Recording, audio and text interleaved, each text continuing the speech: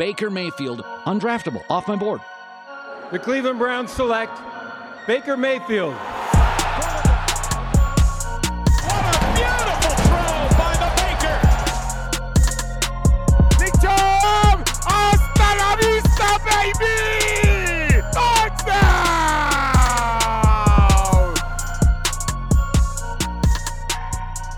Welcome into the OBR Film Breakdown, your Tuesday edition. I'm your host, Jake Burns. Before we get to this podcast on the Blue Wire Podcast Network, reminder, our good friends at TickPick, who sponsor this show specifically, you should be taking advantage of what they have going at TickPick, where you get $10 off your first order by using the promo code BREAKDOWN. And you might be wondering, why should I use TickPick? What makes them different? Well, TickPick is the no-fee site, the original no-fee site. So what you see when shopping for seats, the price on the screen, is the price that you will receive when you check out. Plus, using the promo code BREAKDOWN will get you that $10 off your first order. Make sure to do that on the desktop, not the mobile, to get that activation offer. Take advantage of it. They're so confident in what they offer at TickPick, they will match up to 110% if you find a cheaper ticket in the same location from another site. TickPick.com, TickPick.com. Take advantage of TickPick today. $10 off using the promo code BREAKDOWN, TickPick.com/breakdown. So we are doing our usual defensive comprehensive breakdown. And let me tell you, boy, was that fun. That was fun. And put it this way, as frustrating as the offense was to watch, was the complete 180 of the defense. And you got nervous because as this game started, this is a little complaint in the ocean of fantastic football for the Browns defense the last 2 weeks, is that I believe now each of the last 3 weeks, and maybe Kansas City too, I'd have to check, the opening possession has been has resulted in points for the Browns' opponent. So they go 14 plays, 80 yards to start the game. They take the kickoff, 14 plays, 80 yards. A little bit frustrating. There was a cover 4 concept down there on a 3rd and 12 where they could have held them to 3 points. It looked to me, you got an exchange concept where Justin Jefferson exchanged to outside, and when he took off outside on the top of the stem of his route, Denzel was the one to take that route because John then covered up the seam that was happening in front of his face, and Denzel sort of presumed that the corner route was going to be run by Jefferson, but Jefferson actually hit the corner stem and then buckled it up, and Denzel was assuming that he was going to be running to the corner. He sits down. It's a really good route concept for quarters because it puts the safety and corner in a bind, and it worked perfectly, but technically that is on Denzel. He has to squeeze that. He is the man responsible for it. Once that outward break happens into the quarter's corner, it is Denzel's play to make. So it's just kind of the nature of it. And sometimes the offense is paid to score points and they call the perfect scheme. So it was a really nice scheme, but that's where the blame lies for that, unfortunately. The beautiful part of that 14-play 80 drive is that after that, the Browns allowed just 175 yards the rest of the game. They hold the Vikings to 255 yards, 5 of 16 on 3rd down for Minnesota. Only 63 plays, a 4 yards per play average. A rushing net of 65 yards all game. Hold Dalvin Cook, 9 carries, 34 yards. Alexander Mattison, very talented, 10 carries, 20 yards. Fantastic. You could take away 10 cheap yards on a reverse to KJ Osborne too. So you're really looking at like 53 yards. 55 yards of net rushing, 190 net passing yards. Turnovers, they created 1, so they won the turnover battle on the day. They forced 6 punts. So, again, fantastic defense. And if you look at the possessions, I'll read these off to you. After the 80-yard, 14-play 80-yard drive that resulted in a touchdown, here you go. 3 plays, 1 yard. 7 plays, 34 yards. 3 plays, 5 yards. 1 play, -1 halftime. Coming out of halftime, 3 plays, -2. 3 plays, 0. 8 for 51 and a punt. 3 for 4, 1 for 0, 8 for 55, 9 for 28. So if you take out the junk time last 2 drives, I mean, it even gets uglier. They held them to like 100 real game yards. It was so dominating. And if you go to Pro Football Focus to sort of justify what your eyeballs witnessed, which processed, This was a better graded game collectively for the defense than it was last week. And we know how historic last week was with allowing one net passing yard. The last week they put up an 82.7 collective defensive grade for everybody, partly because the run defense grade improved from a 61.7 against the Bears to a 72.7 this week. Tackling stayed about the same. The pass rush went up. Imagine that. 9 sacks. This week, though, the pass rush grade went up, 75.5 to 83.3. That tells you everybody was getting after it. Not just a couple people, everybody. Coverage grade went down a little bit, but again, you're it's a better passing offense, a better quarterback than what they were dealing with last week. So that's fun. Okay? The metrics are fun. When your team's performing well like that, it's great. Leaders in the clubhouse for grades in this specific game. Myles Garrett, 90.2. Justifiably so. Created 9 pressures. I posted a clip on the OBR Film Breakdown Twitter page. Make sure you're following that at the OBR BD. Hold on. I think it's OBR Film BDM. Could be wrong. Check on it. But again, go scope that play out. It caught a lot of buzz. It was a bull rush by Myles Garrett where he makes, I think it's Rashad Hill, look like I was trying to block him. He moved that man out of the way, tossed him out of the way. It was quite remarkable as a bull rush. He's a freak. Myles Garrett is not from this planet. He can go on some cold spells, but he eventually figures it out, and he is dominating, winning inside and outside, and he should strike fear in everybody coming up on the schedule because he's in his zone. 79.9 pass rush grade collectively, 77.3 run grade. Thought he played the run phase really well. 9 total pressures, 3 hits, 5 hurries, 1 sack, 4 tackles, 2 stop plays.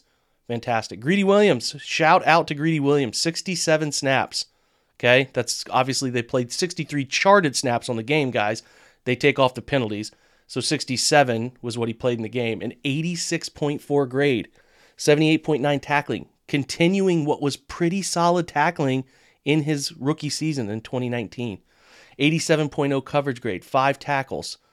Was targeted 5 times. He gave up 4 catches for only 61 yards. And had an interception, a huge interception, a beautiful pass off that I cannot wait to break down with you guys with John Stephenson in the OBR Chalk Talk Wednesday where we do defense. 81.4 grade and 49 snaps for Jadeveon Clowney. 71.7 pass rush grade, 74.6 run defense. He makes a difference in run defense. 2 batted throws. It's fantastic. He had 1 tackle, 1 assisted tackle. He had a stop play. He had 4 hurries, a hit, so 5 total pressures on the game. He might not be blowing up the stat chart, but that guy makes a difference. Sorry, he had 7. I'm sorry, he had 7 hurries. I'm looking down at Malik Jackson. He had 7 hurries. So, fantastic Jadeveon Clowney game. Malik Jackson, best game as a Cleveland Brown, 51 snaps, 81.8. 75.4 pass rush grade, 77.0 run defense grade. He is the one who had 5 total pressures with 4 hurries and a hit, 2 tackles, and he's the one with 2 batted down balls. I'm sorry about that. Got to get my eyes checked here. He's the one with 2 of those. Had a stop tackle. The eyes continue to tell you the truth about Jeremiah Owusu-Koramoah, 75.8, 76.2 run defense, 77.3 pass rush. Hit a beautiful inside spin move that I posted on the OBR Film Breakdown page. Just a beautiful move to get a nice little pass rush mark for this game. Got a pressure out of it. He had 6 tackles. He did miss 1 tackle, but he had 6 tackles, 4 stop plays. Again, stop plays are those plays that constitute a zero gain for the defense, either at the line of scrimmage. It's constituting a stop. It stops the offense from moving forward. Great game from JOK. And it was only targeted 1 time, didn't give up a catch. Denzel Ward, 74.8, his best grade of the year. And 84.3 because of his 2 green dog to the tight end nub side, where he said, this tight end's staying in, I'm going to pass rush. Gets a hit, a sack, 2 total pressures on the quarterback. Has 2 tackles, 2 stop plays. 2 for 5 in coverage in his direction, for 1 for 31 yards. He actually did not get the blame for the touchdown. Pro Football Focus gave the blame to John Johnson. Myself and John Stephenson are actually thinking that's more on Denzel, but that is what Pro Football Focus did. I don't know. Tough to say on that one. The way they could throw that ball up the seam for the touchdown, and it's who's that blame go to? So I don't know. Don't love it. But anyway, good game for Denzel Ward. Not perfect. Gave up that long play to Justin Jefferson late in the game that you don't like to see, but a pretty damn good game, and he's needed one of those for a while. Again, Malcolm Smith, 51 snaps, 74.6. Nice game. 81.6 tackle grade, 72.5 coverage grade. 7 tackles on the day, playing Mike linebacker. 4 stop plays, tying him with JOK for most on the team for the day. Nice game collectively. 2 catches and 2 targets his direction, 2 catches, only 16 yards. Grant Delpit, 65 snaps, career high, obviously, stepping in for Ronnie Harrison, who left the game early with the head issue. Turns out not to be a concussion, which is great. 74.1 for Grant Delpit, 62.4 run defense, 71.4 coverage mark. Didn't have to make many tackles, but he took on the fullback 2 times and played really well, taking on C.J. Ham at the point of attack to free up linebackers. Loved it. Was targeted twice, was Grant Delpit.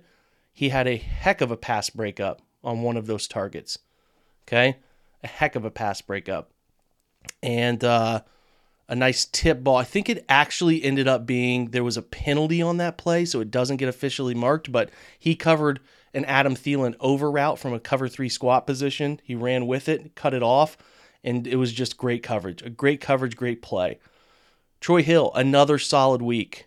They trusted Troy Hill. They funneled things to lock up Thielen and Jefferson, and they said, Troy Hill, you control the middle of the field in coverage against their number 3 wide receiver.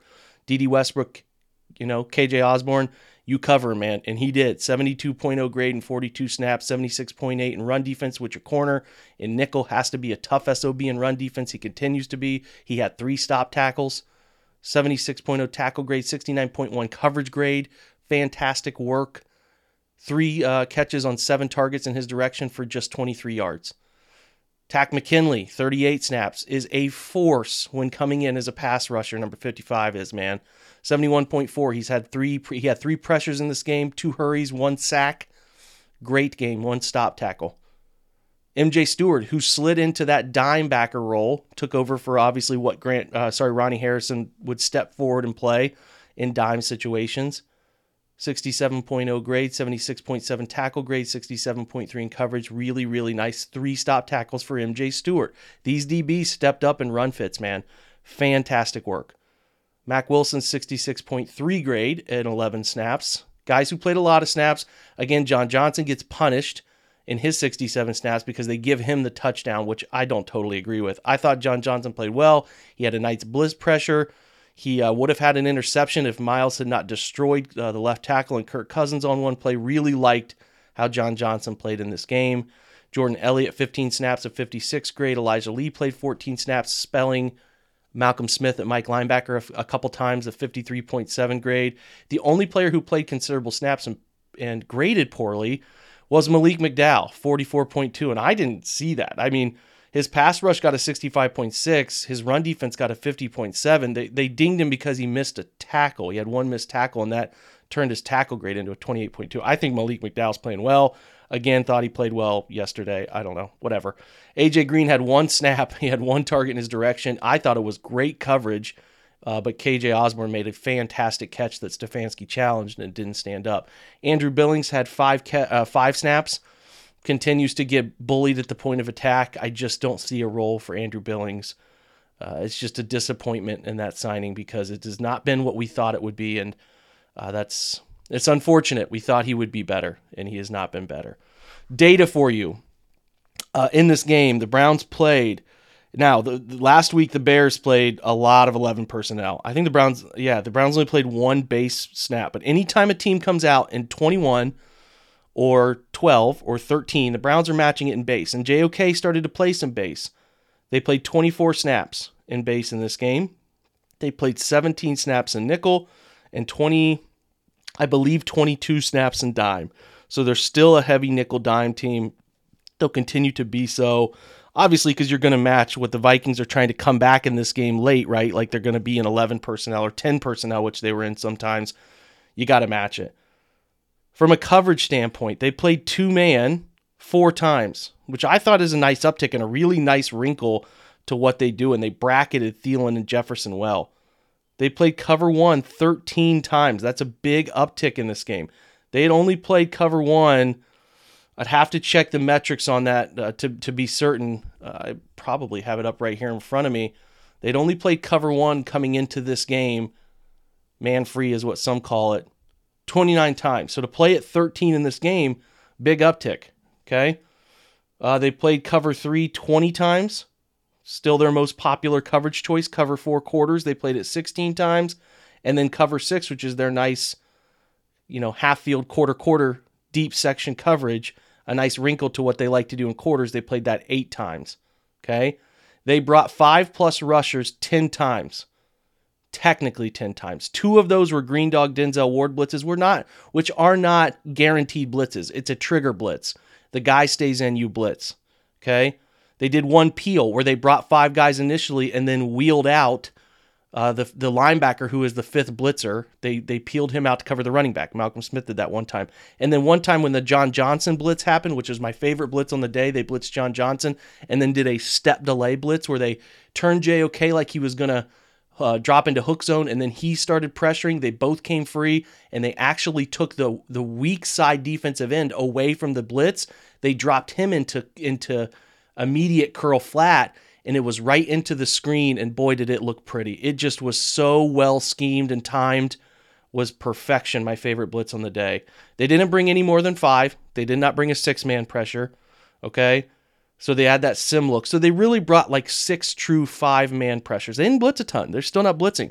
The metrics that you should know, 22 pressures on Kirk Cousins, 16 of those pressures were from 4-man blitzes alone.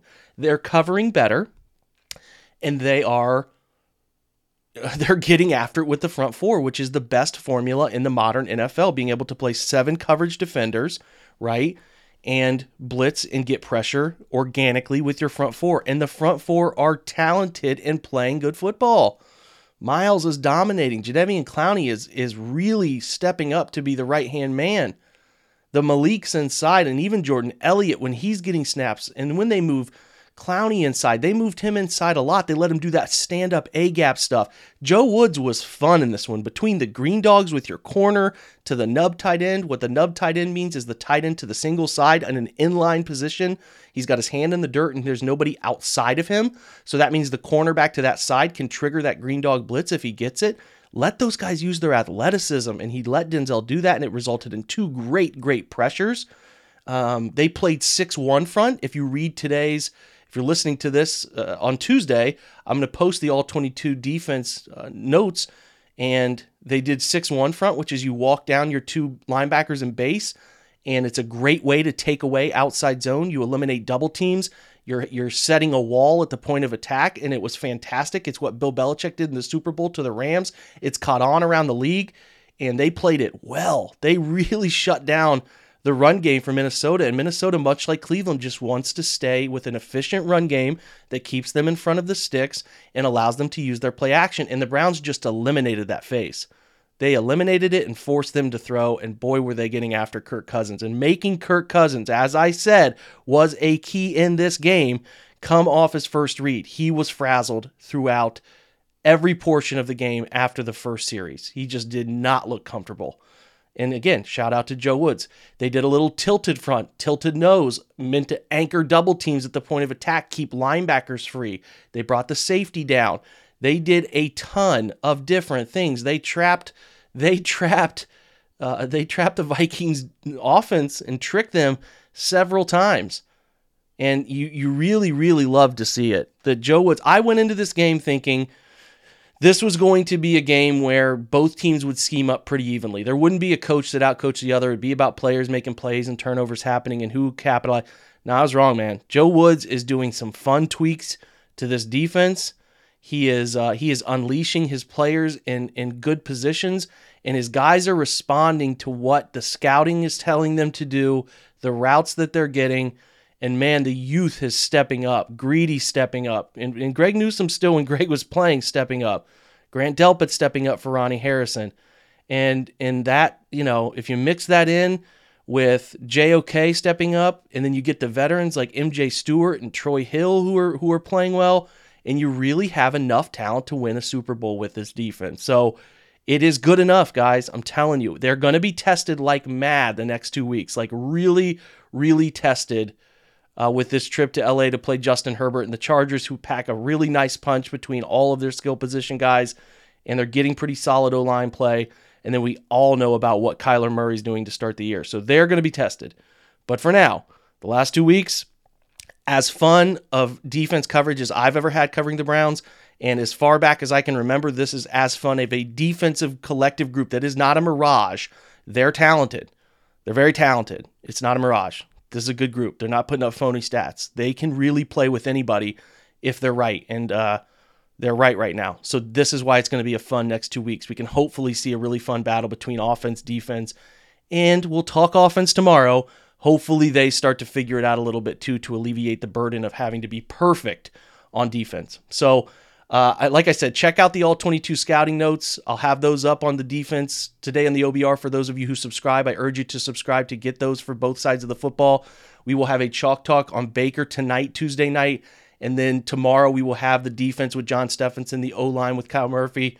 So I just want to make sure that's clear. After this week, I think, tentatively, we'll start just doing all Chalk Talk Wednesday and pushing it to just one day. But for now, we're doing the Tuesday-Wednesday split, and I want to make sure you know about the defense with John Stephenson so you can visualize some of the things I'm talking about, okay? As usual, I'm going to share the Monday Rewind portion that I joined the show. It's myself, Stephen Thomas, just talking back and forth about what we saw in the game, taking user questions. I think it's a pretty good portion for you guys to see some of the things and how we interact on Twitch, all that. So hopefully you enjoy it. If not offended if you turn the pod off. If you are going to turn the pod off, I'll make a couple quick reminders. Get the review in, leave your Twitter handle so I know you left a review. Let me know kind of what you think of the show, all of that, and you enter yourself into a drawing to win a hat. That will take place by the end of this week. I will get 10 winners for free Browns Film Breakdown hats. So get in on that. For now, let's get over to that Twitch Monday Rewind with myself and Stephen Thomas. We're driven by the search for better. But when it comes to hiring, the best way to search for a candidate isn't to search at all. Don't search, match with Indeed. Indeed is your matching and hiring platform with over 350 million global monthly visitors, according to Indeed data, and a matching engine that helps you find quality candidates fast. Ditch the busy work. Use Indeed for scheduling, screening, and messaging so you can connect with candidates faster. Leveraging over 140 million qualifications and preferences every day, Indeed's matching engine is constantly learning from your preferences, so the more you use Indeed, the better it gets. Join more than 3.5 million businesses worldwide that use Indeed to hire great talent fast. And listeners of this show will get a $75 sponsored job credit to get your jobs more visibility at Indeed.com/Blue Wire. Just go to Indeed.com/Blue Wire right now and support our show by saying that you heard about Indeed on this podcast. That's Indeed.com/Blue Wire. Terms and conditions apply. Need to hire? You need Indeed.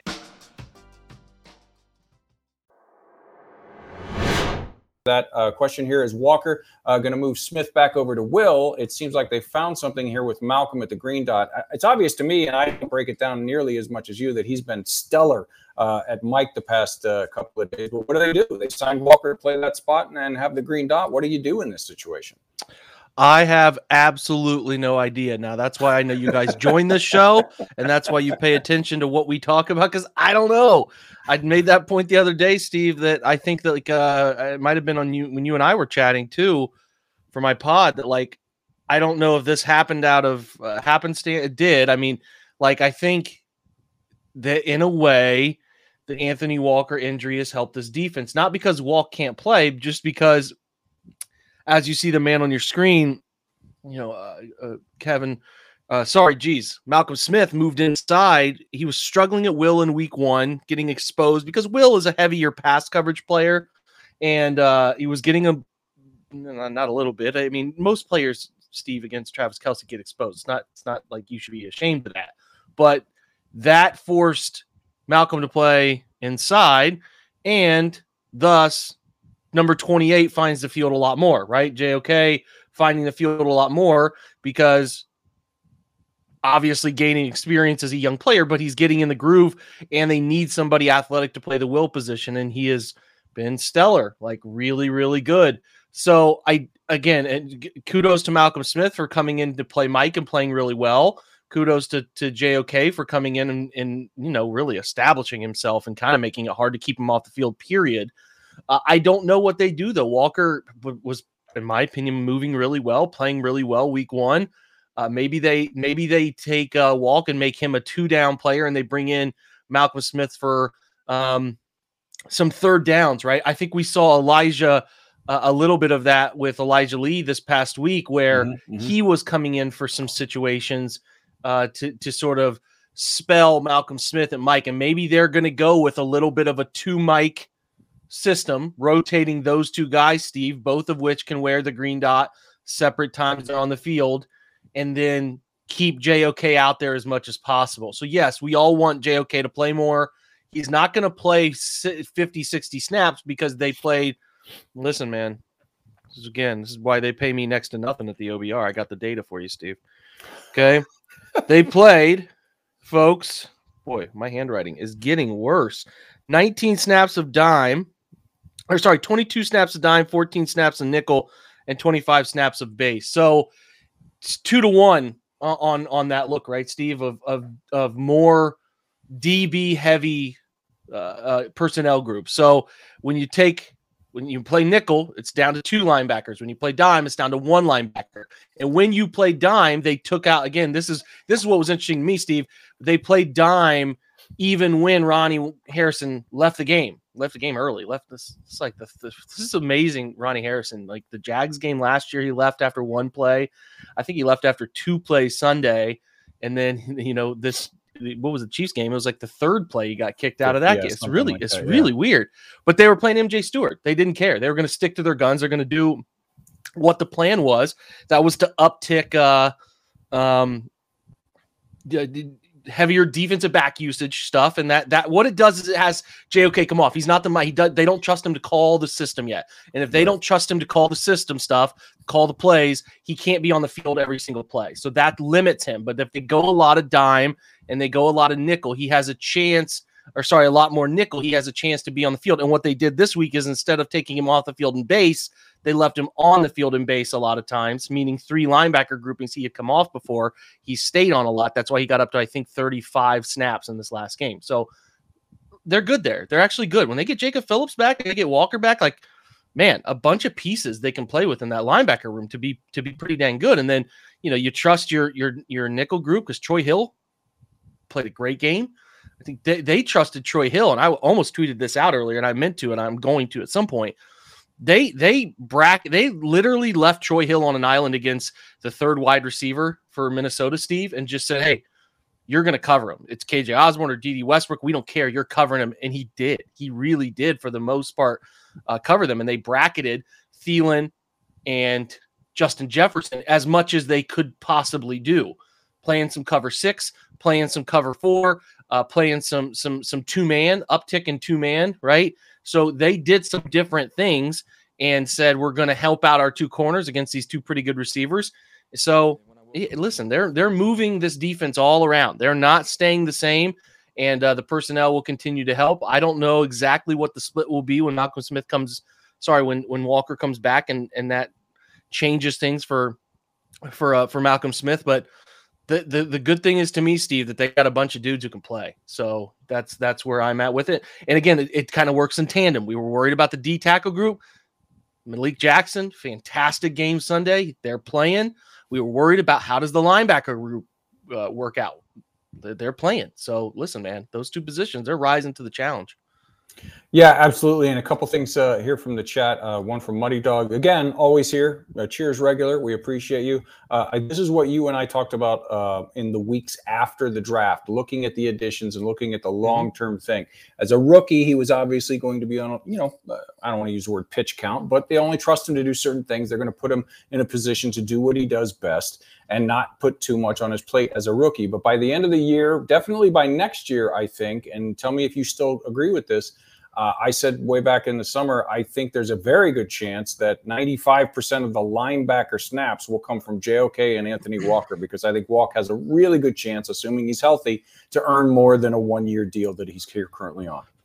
Dude, they love him. They love him. They love Malcolm Smith the same way. They're two veteran guys who demand respect, who have been on big stages in their career, and we've been talking about this. I think that it was very public how much Indiana respected Anthony Walker, and they made a big deal about it. And it's the same way, but a little bit more hush hush in Cleveland. But I think you can gather it too, Steve, the way I have in little brief snippets, how much they respect Malcolm Smith. And those two guys have been playing so well at that position that I think they have a chance to really accentuate each other. As for JOK calling plays, I don't know. I don't know how. I mean, we talk about like the forward-thinking stuff in football. Well, your mic has traditionally always been your play caller, and that's just air quotes the way it's always been. Now, could they get creative and say, "Hey, we really want our two mics to rotate and through that keep 28 on the field all the time?" Sure. I think 28, every time I've heard him talk, I'm impressed by the type of person he is, the thoughtfulness, the way he articulates his opinions, which are usually super interesting. I think he could do it, but they also say, why do we want to do that to this young man right now when we have two able veterans to handle it? So it's a possibility they could go to the route of JOK calling plays to alleviate the issue of him coming off the field, but also it's not necessary to risk it because much like JOK is playing well, I think Walker, when he comes back, is going to continue to show out and play well. And I think Malcolm Smith is proving that he can play well too. So, it's going to, I just trust these defensive staff to work it all out. Right. And yeah, I mean, John Johnson can do that, but they like to have a secondary guy who's focused on helping the secondary people, coverage people. Now there's a bunch of different routes they could go. Brandon Staley used John Johnson as the green dot in LA last year because they were so beat up at linebacker, they had no choice. That is not what Staley wanted to do, but they did it. And we'll see, we'll see if they ever get to that point. But for now, we're kind of creating much to do about nothing here. They're playing well at the position. We have seen nothing but upticks in 28 snaps. And I think the two guys who will eventually be rotating at Mike next to him are playing really good football too. So that's important. And a reminder that 28 has been a really, really great special teams player. So you cannot take that for granted. He's flying down the field in all phases of those things. And if you're going to play 30 snaps of linebacker, playing 15 snaps of specials at 110% is nice too, right? Yeah, and let's say Walker comes back and plays the way we think he does, then we get to have between him and Malcolm Smith and JOK, and frankly, Sione Takitaki has surprised me. He has settled into a limited but important role, and he has mastered it. He has played it. He's playing his 15, 18, 20 snaps, whatever it is a game, really, really well. We're going to have a super fun conversation on social media about number 51. And you know how rational everybody is on both sides of that debate right now. Moving on to just the defense as a whole, our producer Ian Miles had some availability with the press today. He was asked about the defense, about the difference in approach, the improvements and everything. Go ahead and roll that. Let's hear what big number 95 had to say. And we were talking on the sideline, me and Oda Nickbo, and we were saying this is like a playoff game. It's like a 12, 15-round fight. It's, one of these old football games where it was just two defenses like slugging it out, and I wouldn't have it any other way. And it was beautiful being able to go back out there and put them away. I feel like it was that's how it was supposed to be. It was kind of poetic.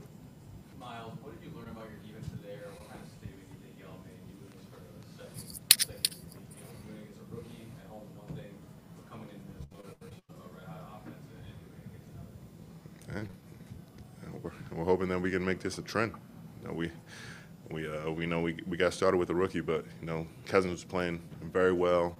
Their offense was clicking, they were rolling, and we just doing what we could do.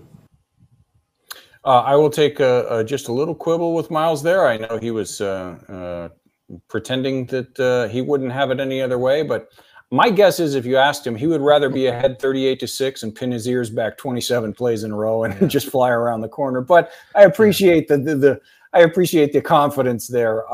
Yesterday, obviously not what we thought, We thought there would be more points on the board. I thought it would be a lot closer than a lot of other people did, and they would have to be careful and avoid turnovers, which is something we'll get to with Baker in just a minute.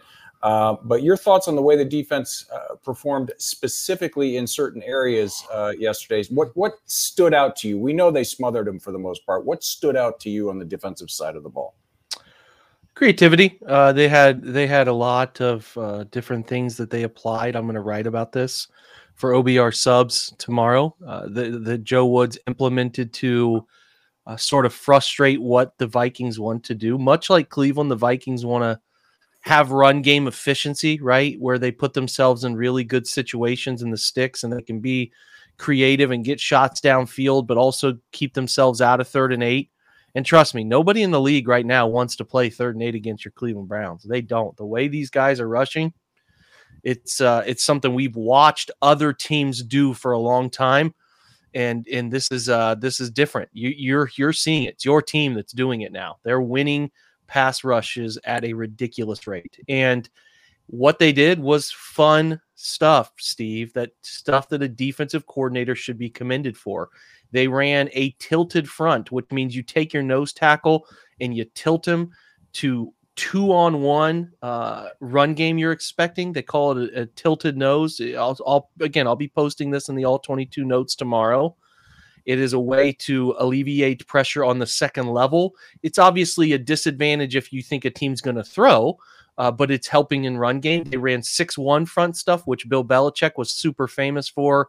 Started a trend against outside zone teams in the Super Bowl against the Rams a few years back. So they implemented 6-1 front, which is walking your 2 backers up and playing them off the edge to form 6 up front with 1 backer, basically eliminating those double teams that run games like to use, like Cleveland's does. The Vikings are a very similar approach there. So listen, they held Dalvin Cook to 9 rushes for 36 yards. They held Madison to 20 yards. They kept Minnesota's run game from ever becoming any factor in this game. And it was never, Steve, it was never a game that wasn't within reach. If they could have run the football, they would. They could not run the football. Right. How many times have we have yearned for a nostalgic, tough defense that gets after the run game, shuts it down, and then punishes quarterbacks in predictable situations. And that's what you saw. And you saw a defensive coordinator take advantage of his personnel. He did a bunch of the green dog blitz stuff we've talked about. The 2 pressures from Denzel Ward. Again, I'm going to write this up so it's a little bit more clear. But when a team runs what's called a nub tight end, so say the ball is on the right hash, you have a tight end to your right side, and you have 3 wide receivers to your left side. You have nobody outside of your tight end. That's called a nub player. For some reason, they name it after the like a lose my arm. It's a nub. I don't know, just a nickname, but that's what they do with it. And it was in coverage. Denzel was told, hey, if that guy stays in to block, you can green dog blitz. You can delay, make sure he's staying in, and then boom. Denzel does it twice. 1 ends in a half sack, another off of a play action. He almost timed it up, Steve, to rip Kirk Cousins' head off from behind. Ends up breaking up a play action, though. They did that twice. They did some blitz peel stuff. What that means is we're going to send 5, Steve. We're going to send our 4 D linemen, send an extra linebacker to bring 5+, but then at the very last second, trick the quarterback into thinking pressure and then peel him off to the running back, sneaking out. Did it with Malcolm Smith. That's creative stuff.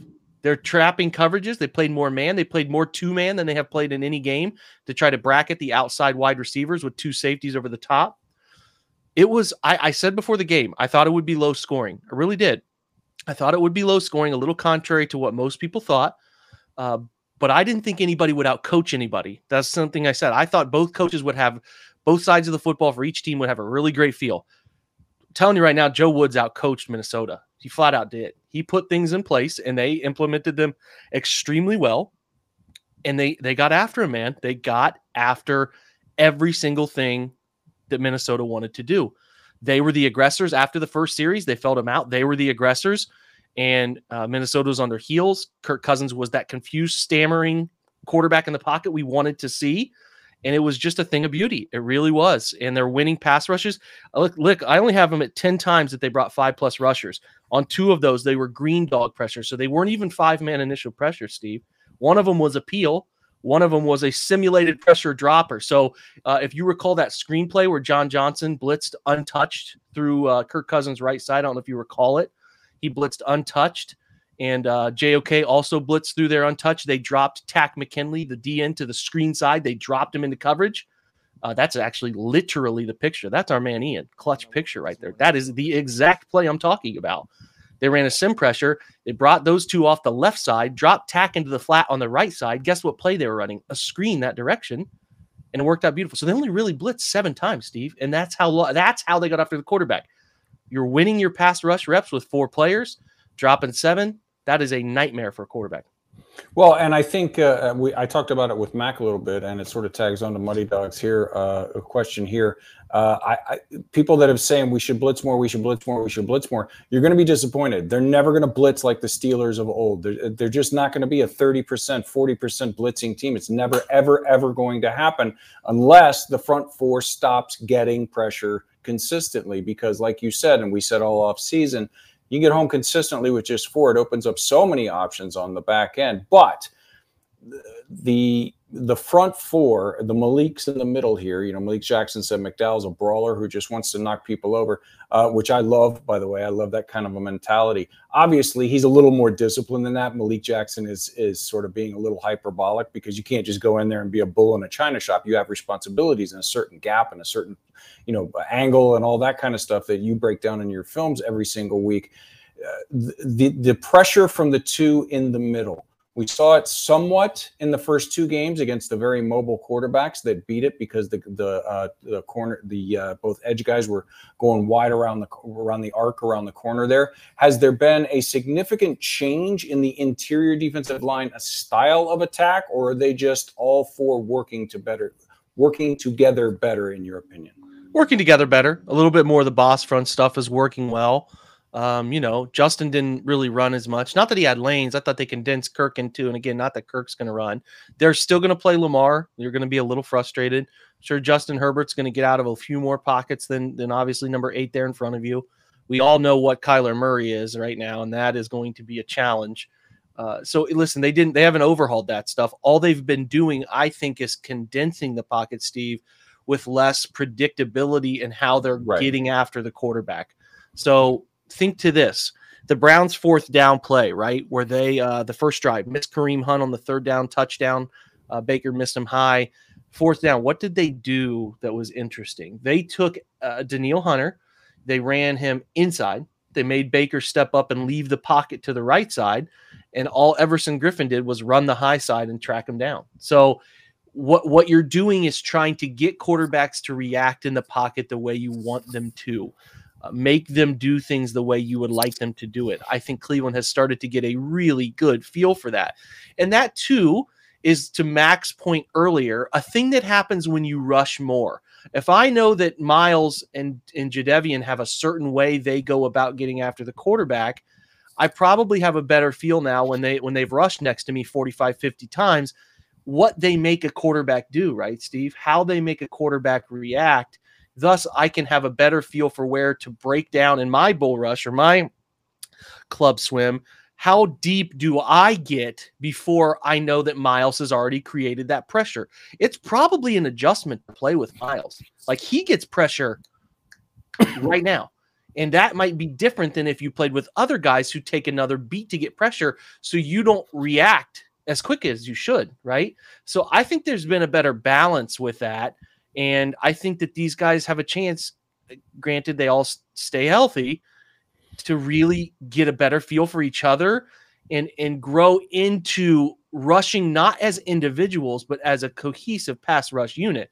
Huge steps in the right direction there the past 2 weeks, right? Yeah, and we'll get to Baker in a minute because I know that's why everybody wants to listen to you talk about Baker. We'll do it all night tomorrow night, but I want to ask you a little bit about it tonight. And obviously, a part of that improvement as well that not a lot of people are talking about is, unlike week 1 and week 2, Grant Delpit is out there. They trust him. He's healthy and he's playing well. They understand now that they can trust Greg Newsome. Didn't know that in week 1. Looked great in camp, but he's still a rookie. You don't know that. Didn't know about JOK. So trusting your back end that they can handle stuff obviously, like we just said in the reverse, gives you more freedom to do more things up front. Question here from Shrooney. Again, another one of our regulars. We're all regulars here. Everybody here is a Cheers regular. I love you guys. And then we'll get to Baker. Is this the best tackling Browns team since the return? I think, in my opinion, it's a limited sample size, but they are definitely missing far fewer tackles. There was a couple times yesterday they hit a guy 2 or 3 yards short of the sticks, and he ended up falling forward and converting, but it's far less frequent than we've seen in the past 20 years. Your thoughts? Yeah, they're 5th in tackle grade in Pro Football Focus right now, which is obviously pretty dang good, right? If we just track it back a couple of years, the Browns were 13th last year in tackle grade. Again, this is a full season. Obviously, we've only played 4 games now. They were, 24th in tackle grade in 2019, Steve. This is collectively looking at them, trying to answer your question about as a team. They were, 32nd in tackle grade in 2018. That's not good. 2017, this is the furthest we'll go, 20th. So yeah, I think it's pretty safe to say that they're playing well in the tackle department. I mean, and I didn't know that data before I started poking around. We have definitely talked about this for a long time, right? Like about how you either enter the league and you can tackle or you don't, and it's usually a team approach. It's gang tackling. Man, I'm telling you, I posted a couple clips on the OBR Film Breakdown Twitter feed about how they're run fitting. The guy in front of you, 26, like if that guy's making tackles and he's playing tough, they're all playing tough. And it's usually a feed off of each other thing, right? If you got 28 flying around making tackles on people, you're typically going to want to do a little bit of that too. And it just is a we feed off of each other thing, right? And I think that they're doing a great job of gang tackling, making more than one person bring a ball carrier down, because that's the best way to do it. But when in space, they're also doing a really good job. And it seems like a lot of times the person who's beating people to the point of attack, which we talked about, Steve, when we broke. I just feel like I should go back and watch what we talked about when they drafted 28, man. Is like JOK, the big concern was, how does this guy take on blocks at the NFL level? Right. Well, he doesn't let you touch him. If you can't touch him, you never get blocked. And he's plays so twitchy. He's so slippery in between the tackle box. And they're doing such a nice job up front between the two Maliks, which we need to come up with a great Malik brothers nickname. Like, I don't know what it is. I'll put it to you guys in the comments. But they're keeping the linebackers clean. They're doing a great job of keeping them clean. And there were a couple of times, I posted one of them today, where they brought down strong safety Grant Delpit in run support, and he made CJ Ham regret it.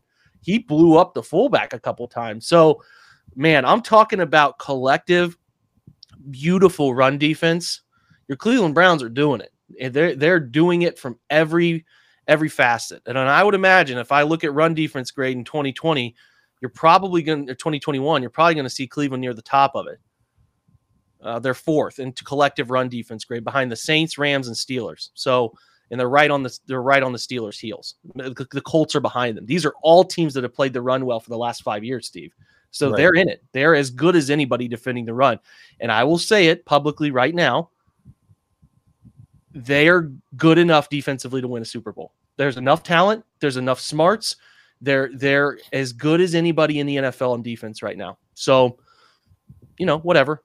Poke fun at me, do whatever you want. They're good enough defensively to be a Super Bowl worthy team. So that is what we wanted at the beginning. Absolutely.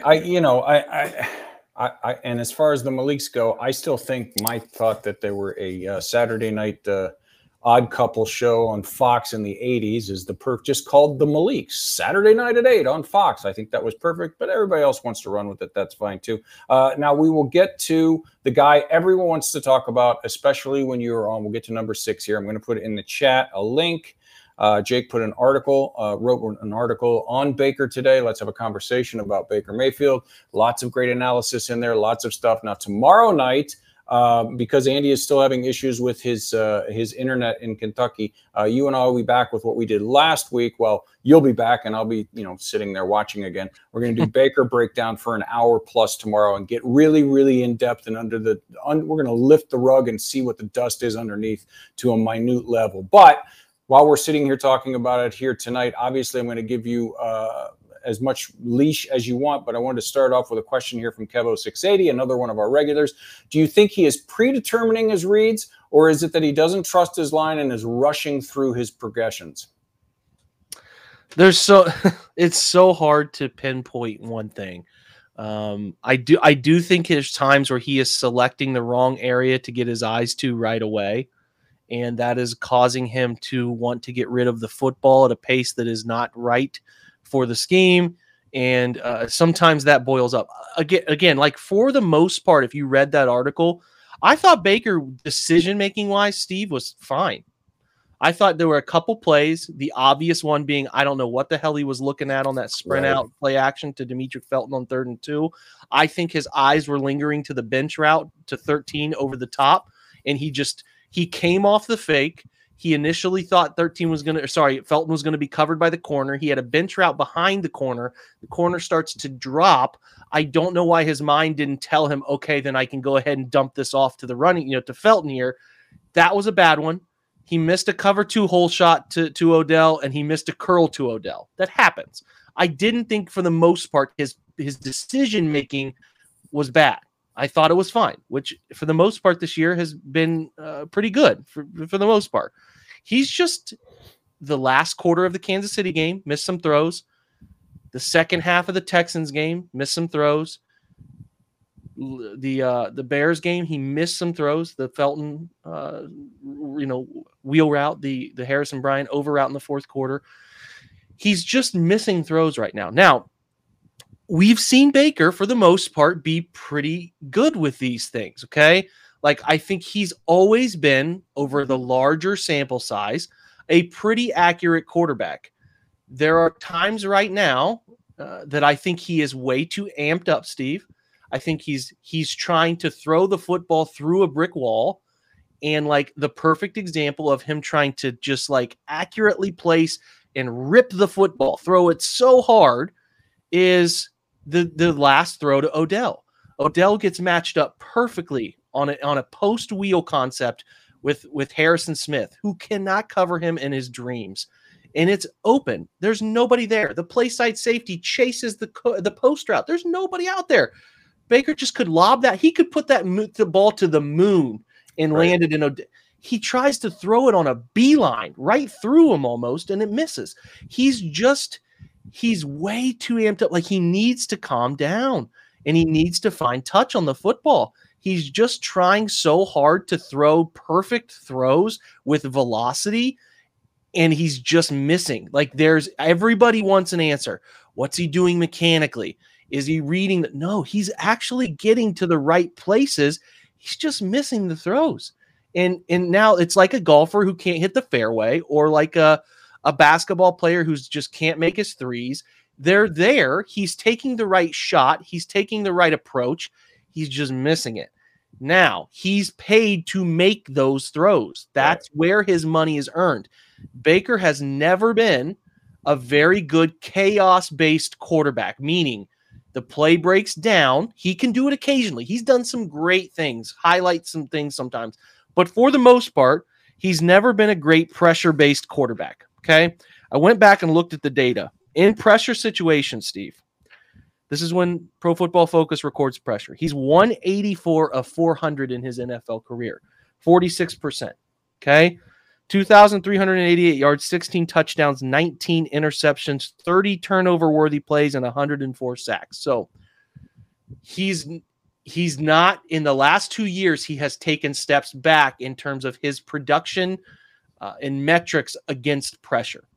So I don't know how that rectifies itself. The thing about playing quarterback is it is calm in chaos. And I wrote about it today.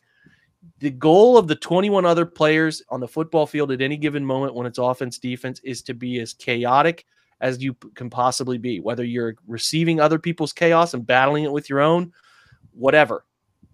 You have to be the eye of the storm as a quarterback. The best in the business can stand in the messiest situations and find success. And right now, the guy in front of you, Baker, is not doing that consistently enough. So he has to. So the thing for Baker has always been, if he finds the right head coach, the right scheme, the right talent around him, you can surround him the right way, and he can find success because he can make the throws when he needs to make, he can find the schemed answers, and he's missing those schemed answers right now. That's the biggest issue here. I'm not asking for Baker to go do Pat Mahomes type of out of structure things. I'm not asking him to do that, Steve. Never have. But you got to make the throws that are right there in front of you to make. And Sunday was the worst example of him missing those throws. Now, he has been a really good deep ball passer his NFL career. Last year, I think he was Cody Sweck, our good friend, Mr. Analytics, hooked me up with some numbers. I don't have them perfectly in front of me, but he's been good as a deep ball thrower, just a completion percentage.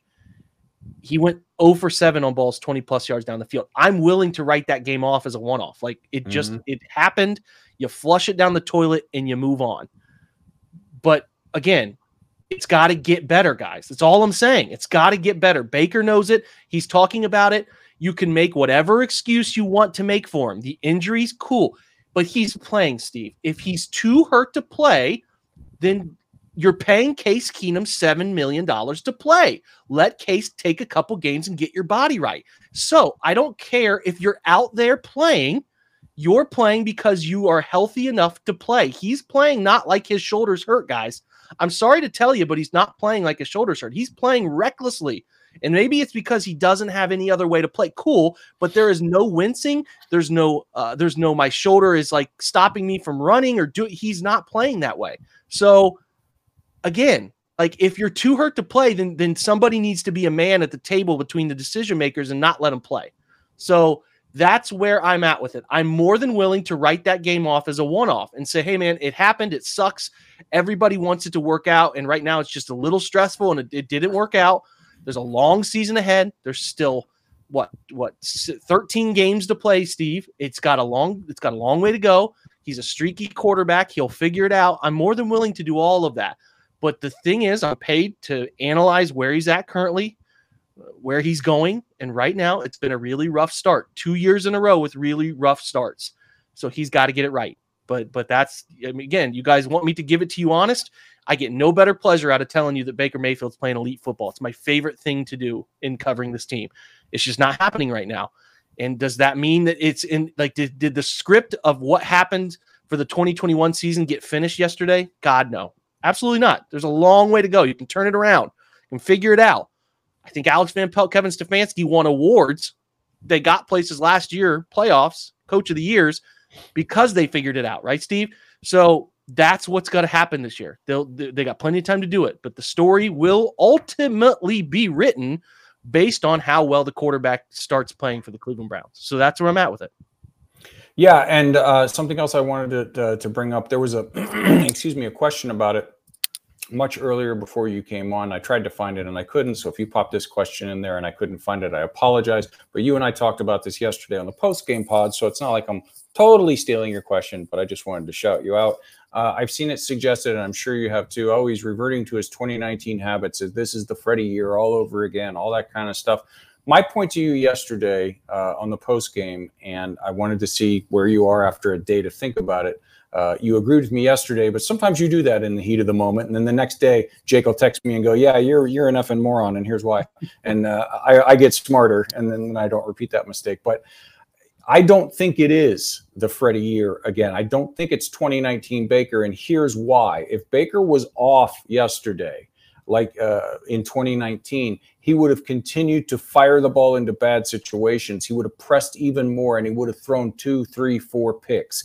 There were no turnovers, and as far as I recall, there were no turnover-worthy throws or plays. There might have been one or two that I'm not remembering off the top of my head. So even on what we all agree was by far his worst day of the year, arguably his worst day, in several years, maybe his entire career, he did not turn the ball over and he did something. So at least in that part, there's a silver lining, and it is not panic. This is 2019 Baker all over again. Am I wrong in thinking that?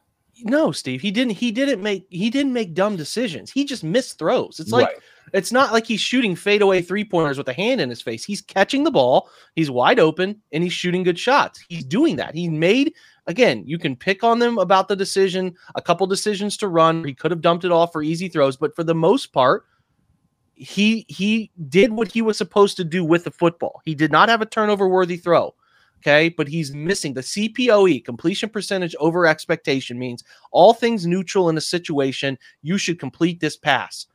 It was negative 18.3. That's how many open throws he missed. The Davis Mills kid in Houston had 4 interceptions, Steve. His CPOE was still higher than Baker's. So that tells you how off he was. Again, I am not writing off Baker. I think he just had a bad game in the midst of an early season where he's beat up, where he got a little bit dinged up in the arm, and he's got to come back from it. So he's got to get his body right, or if he's playing through the injury, he's got to find a way to figure it out, because nobody's going to feel sorry for him, right? You don't get brownie points for playing out here. You either can do the job or you can't do the job. He is still capable of taking this team everywhere we thought it could go. I made sure in the article, Steve, to pinpoint going back and naming young quarterbacks. Now, the best in the league that have done it. Drew Brees, I pinpointed Brees, Phillip Rivers, Manning, and Aaron Rodgers. I hope I didn't say Aaron Rodgers already, but those are the guys. I go back and look in the article. It's one of the very first things I talk about. It's historical perspective. I had Cody help me with that a little bit last night. And you're looking at not where these guys are in year 12, 13, but where they were early in their careers. Did they have games like this in the first 3 or 4 years of their career? There are games all of these dudes had, all of them, that were terrible quarterback ratings, threw for 180 yards, team got blown out, and he played terrible. It happens. He is not immune to that stuff.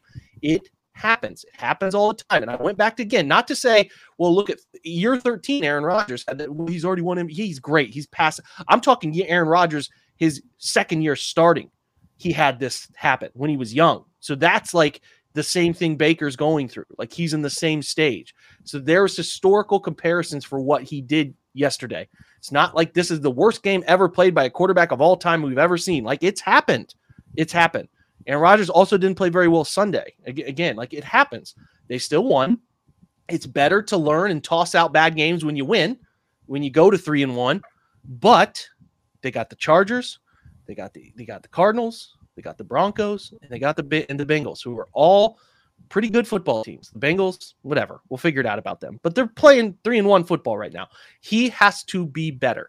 And the thing that is different, Steve, is he is in a decision-making year for the Cleveland Browns. They have to decide whether this young man is the franchise quarterback for the next 10 years.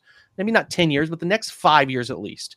So it is every single week for Baker is important from a proving it standpoint, right? Every single week is data for him to take to the table to show them, I'm the dude for you guys, right?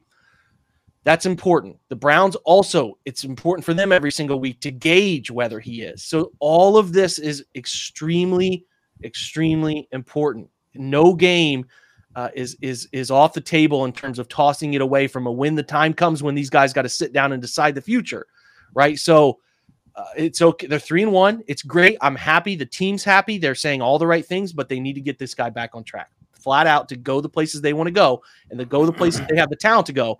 Baker Mayfield has to be far better, and he can still do it. We've seen it. He's streaky. He can figure this thing out. I have faith he can still do it. Did I freeze up? Sorry about that. You got so frozen. I had a heart attack. I was like, I was not prepared. I was the co-host who was not prepared. Well, basically, I don't know where it wrapped up, but I'll just wrap this up. All the way through the Steeler game on Halloween, we'll be taking these bits, and that's what will be donated. So on Halloween, we will do two things. We will whoop the Steelers, and then we will total it all up. We will total up all the bits that everybody has cheered throughout the month of October and tell you how much we will be donating to Susan G. Komen on behalf of you, the OBR community, and the OBR Twitch channel. We've already had at least $25 cheered tonight, so thank you guys for that. I did have one question. Oh, gosh, where did it go? It was a good one. Here it is. You touched on it, and we touched on it last night. He's streaky. He has been streaky, and I think at least part of that is a byproduct of the way he plays. He uses his emotions to push him to the ragged edge, and that's what he uses to his advantage. It's a double-edged sword. It can make you do great things, like as we've seen him do, but it can also hold you back if you're applying it incorrectly. Is he to? And thanks for the question, E. Gillen one, and all of the all those of you who have weeks.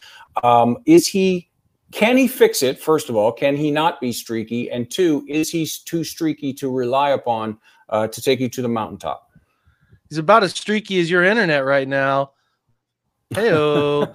Anyway, no, his peaks in the NFL, Steve, have been good enough to be a contributing part of a Super Bowl team. He was playing well enough last year to help them make the Super Bowl. I thought they were a couple pieces short. Obviously, the defensive side of the football was short. I guess the short answer is just yes. So he can do it. He's good enough to do it. He's just got to get rid of the yips here, make the throws he's capable of making, find the confidence we know he has, and get on the same page with Odell and make it work. And I think there's every opportunity to do so in the coming days. So before Steve gets dumped on too much with the rain out there, we might send a wrap this thing up, buddy. But yeah, that I think he, to answer that question, is definitely capable of getting them to the Super Bowl. As you guys know, if you were watching the Monday Night Football game, the weather out in California where Steve is, LA specifically, got pretty crazy, and he paused up a couple times, but we got through the end of the show. Hope you guys enjoyed. Hope you guys enjoyed the defensive comprehensive breakdown. Reminder to get those reviews in. Get yourself a hat. Thanks for joining today's show. Be back with the offense tomorrow. We will have a guest, Jeff Risdon. Should be fun. Continue to talk about this Browns 3-1 start and where they can go in these next 3 games that are going to be hyper challenging. Cannot wait to continue to talk about this team, cover this team for you. Appreciate your support as always. Signing out with the usual, Go Browns.